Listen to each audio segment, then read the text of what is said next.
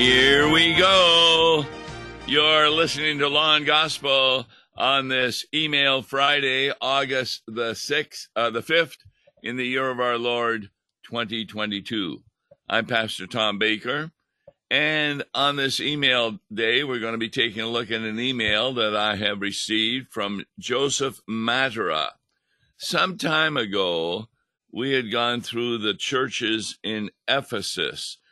The churches in Revelation, chapters 2 and 3. And God had a message for each of these churches in Revelation 2 and 3. What Joseph Matera has done in an email he sent me is to indicate how these churches overcome. And he went through each of the churches and found traits that overcome the world, the devil, and are therefore true to Jesus Christ. And he does the churches in the order that they are found in the book of Revelation. So the first church, chapter 2, verses 1 and following, is a message to the church of Ephesus. And it's Jesus Christ who sends this message. And it says, I know your works, your toil, and your patient endurance, and how you cannot bear with those who are evil, but have tested those who call themselves apostles and are not. But then in verse 4, but I have this against you, that you have abandoned the love you had at first. Remember, therefore, from where you have fallen. Repent and do the works you did at first. And so what Joseph Matera says is, according to the Ephesian church, the important thing they do to overcome is keep the main thing. He says, even though the church in Ephesus was full of good works, did apostolic ministry, and persevered under trial, and did not tolerate evil in their midst, Jesus still commanded them to repent. They had left their first love.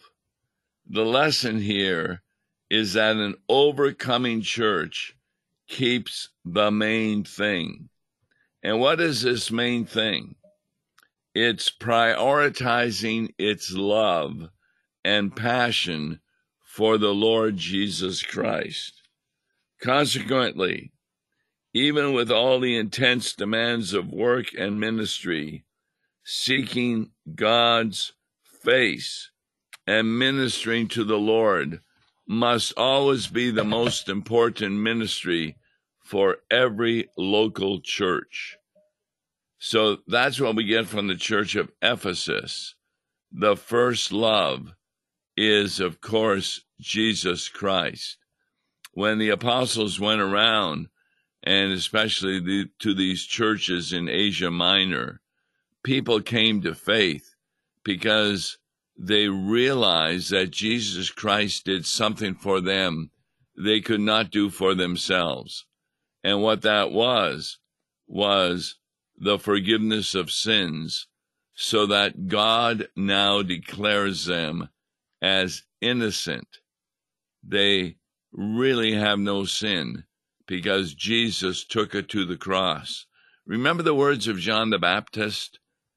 Behold, he talks about Jesus as the one who has come to take away the sins of the world. And he took them to the cross, where he paid the punishment that should have been ours. Going on to the next church, that's the church of Smyrna, Smyrna, in chapter 2 of Revelation. It also is got a message from Jesus Christ. I know your tribulation and your poverty, that you are rich, and the slander of those who say that they are Jews and are not, but are a synagogue of Satan. Do not fear what you are about to suffer. Behold, the devil is about to throw some of you into prison, that you may be tested, and you will have tribulation. Be faithful unto death, and I will give you the crown of life. So, what is said about the church of Smyrna is it continues to proclaim the gospel despite intense persecution. Jesus does not feel sorry for them, but tells them to overcome and to remain faithful even unto death. Hence, during the season of fierce anti-Christian sentiment, the overcoming church is called to continue to faithfully preach biblical truths despite all opposition. Christ followers are either overcome with courageous proclamation or will commit treason by shrinking back. Now that is a pretty good definition of what is happening in Christian churches today. Because of our teaching against immorality that many people are following, you've got young people who are living together apart from marriage. You have people of the same gender that think they can get married. You have people who are trying to change the gender that they are born with. The church is going to be persecuted, and some are, because of our teaching against this kind of terrible sin. And so don't be surprised. There will be members of the church who are really hesitant to tell their friends about what the church believes because they know they will be persecuted. There are people who are in jobs that have lost their jobs because they preach about the Christian message and tell others at work about what God has to say. There are churches that are being desecrated by individuals because of our teaching, and that teaching needs to stay firm and steadfast. Remember the Beatitudes. Blessed are those who are persecuted for my sake, for theirs is the kingdom of God.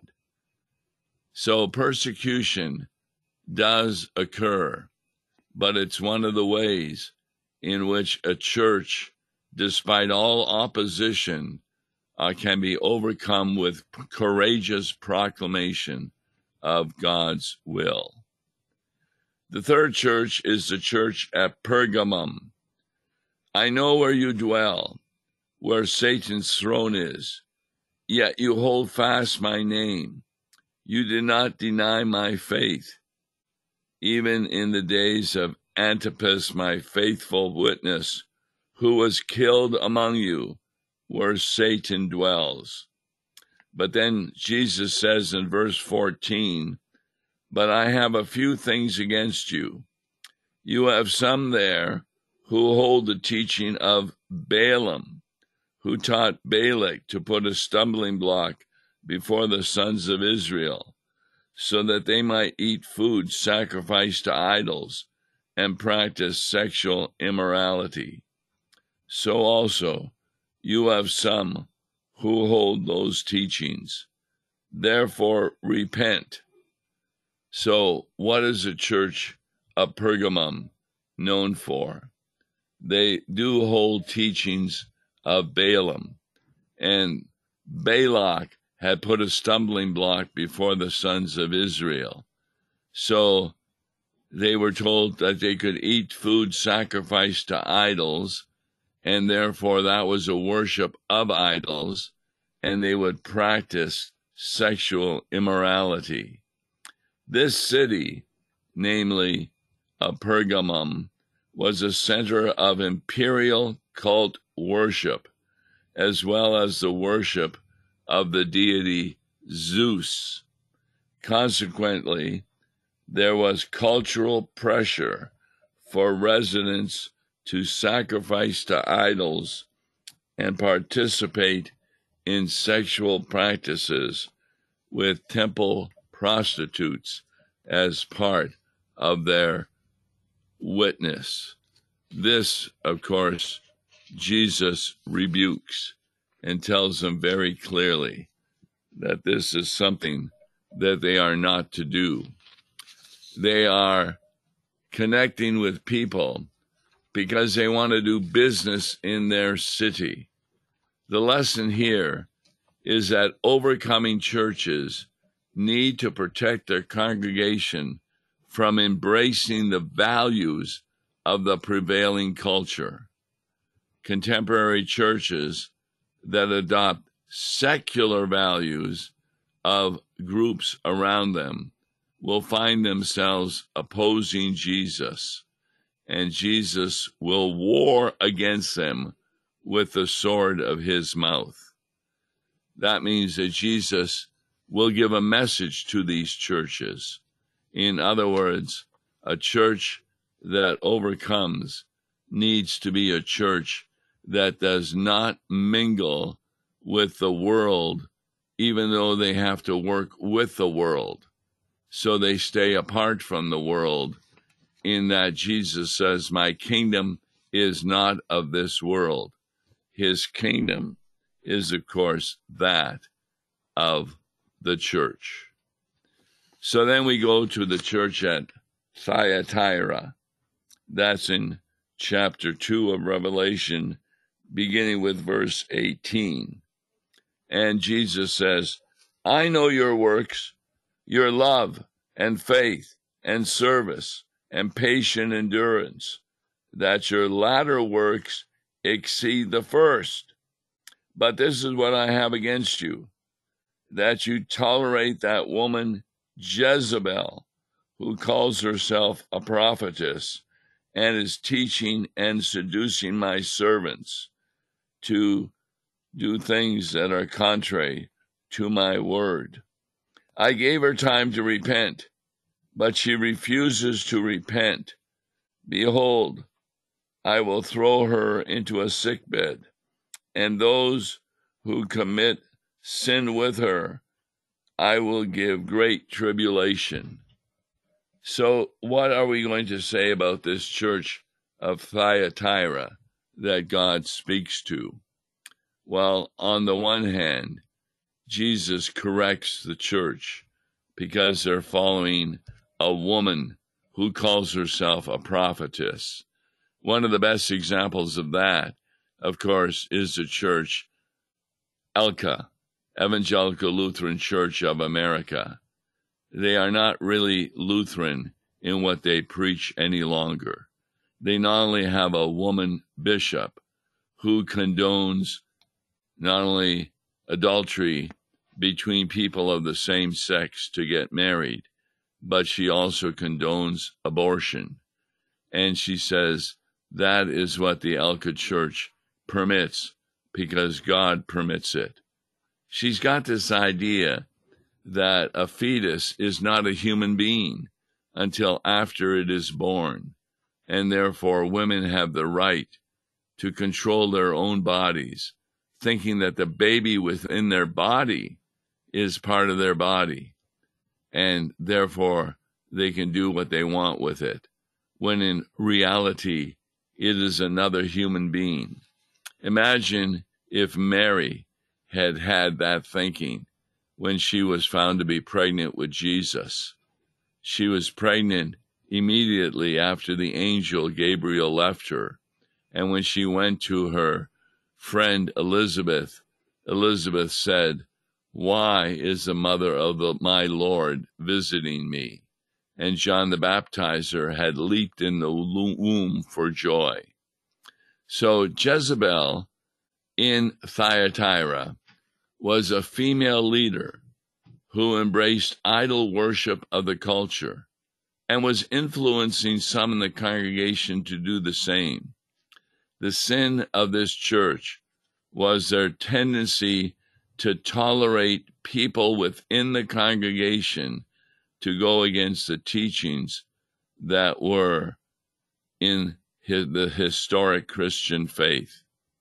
Now, since the church did not remove such a member, Jesus was going to forcibly remove her and her followers.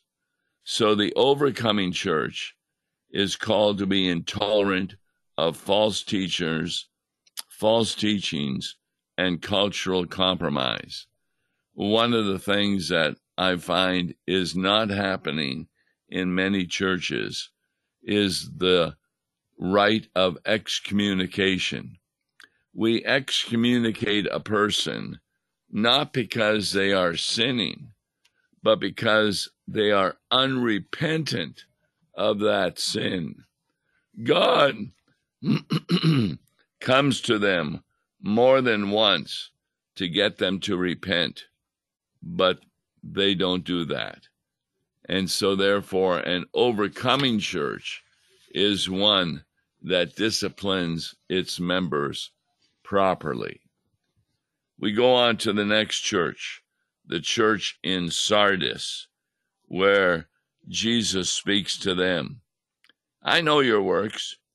You have the reputation of being alive, but you are dead. Wake up and strengthen what remains and is about to die. For I have not found your works complete in the sight of God. Remember then what you received and heard. Keep it and repent.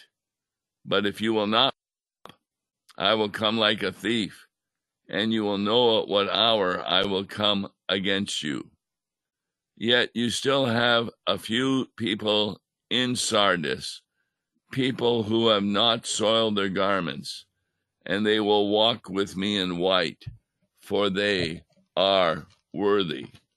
So what we have in the church in Sardis, their reputation was that they were busy, and therefore they must be an alive church. They had a lot of good church activities. The lesson here is that church activities alone and good church attendance do not guarantee a congregation is truly alive in the sight of God. There is no doubt that many churches today may have youth groups, skilled worship teams, and large crowds, and people would consider them alive, but God considers them spiritually dead. Why? Because the youth are not being taught God's word properly.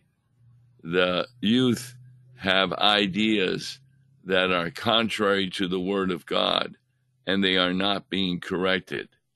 They may also have skilled worship teams who play all kinds of music and sing hymns that do not focus on Jesus Christ, but focus on themselves and how they can do anything with the help of God.